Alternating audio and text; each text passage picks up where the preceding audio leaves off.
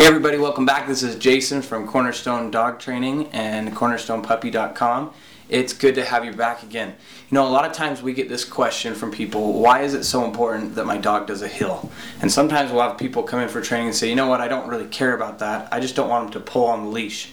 Or, I want them to have a nice walk, but they don't need to be focused walking right next to me. So why are dog trainers always trying to get us to do a hill? Why do you want that? Why do you want the dog right next to your leg, and why is that so important? Let's talk about why it is. Alright, so in several other podcasts we've talked a lot about how focus kills chaos. And when it comes to the dog brain, where their eyes are is where their brain goes. And as a side note, they're not real great at multitasking.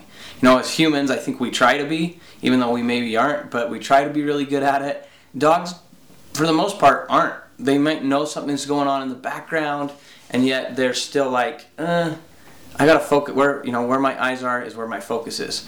And so having that focus and learning to control that focus, just like any other muscle and any other behavior that we want to develop, helps our dogs to be able to be calmer and happier in the state of mind that they're in.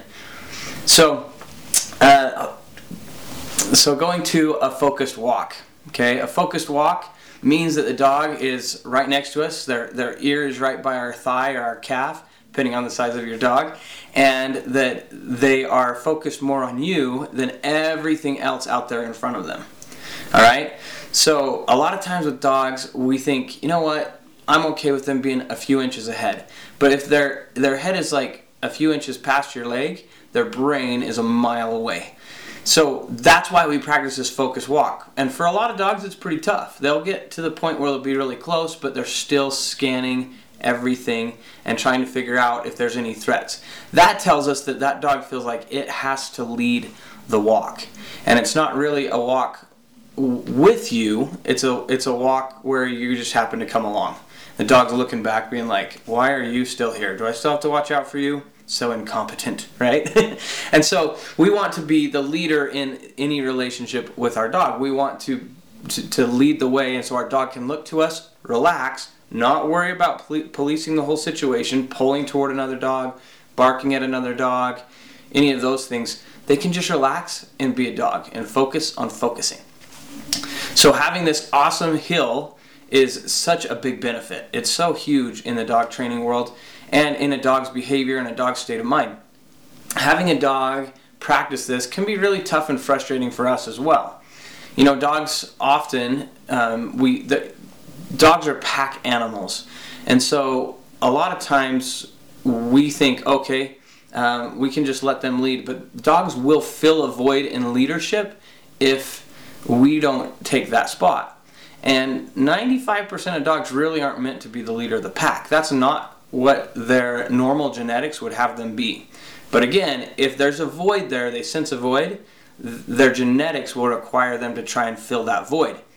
And for 95% of dogs, that's not a good position for them to be in. They'd much rather be somewhere else in the pack. So when we're working with our dogs, we want to be that leader. We want to step up for our dogs and let them just be dogs. Let them be calm. Let them focus on that, and good job. And then that relationship matters. That focused walk will build your relationship in a huge way. It's going to help you and your dog have a mutual respect, and mutual respect always leads to love. So if you want your dog to love you, you want to love your dog more, then focus on this. Focus on that walk. Can you imagine if you went walking with your best friend and your best friend was walking 3 feet ahead of you, 4 feet ahead of you the entire time? That wouldn't be like a very calming, nice walk. It would be like, what is going on? This is weird. This is strange. And so, same with our dogs. If we're going to build a relationship through this walk and really get great exercise, good exercise would be going on a walk, right? So if you walked with your friend like that, you're both going to get some exercise, but the relationship's not going to be built. But having to be like in tandem with each other, walking at the same pace, and then you start to walk in sync, and it becomes more of a relationship, and physical exercise as well. So there's a lot of value in working with your dog to create that focused walk. And there's a ton of steps to get there. There's other podcasts that we've done on teaching your dog to walk with you or your puppy to walk with you. But there's a special opportunity coming up this Thursday. That's like 2 days from now when this podcast is dropping. So sign up for it. Come be part of it. I will be talking about 3 things you can do that very day. 3 things you can work on that very day to help your dog be more focused and calm on the walk and really rock your walk. That's what we want your dog to be able to do. So come join that webinar. There's the link for that is www.cornerstonedogtraining.com/register. And you can come be part of that webinar. We'll talk through it, and then there's going to be some giveaways as well as a special announcement that we've been waiting for about a year to announce. So we're really excited. Come be part of it. If you're listening to this podcast, this offer is going to expire. So if you're listening to this after August 11th, then it's probably not going to be there anymore.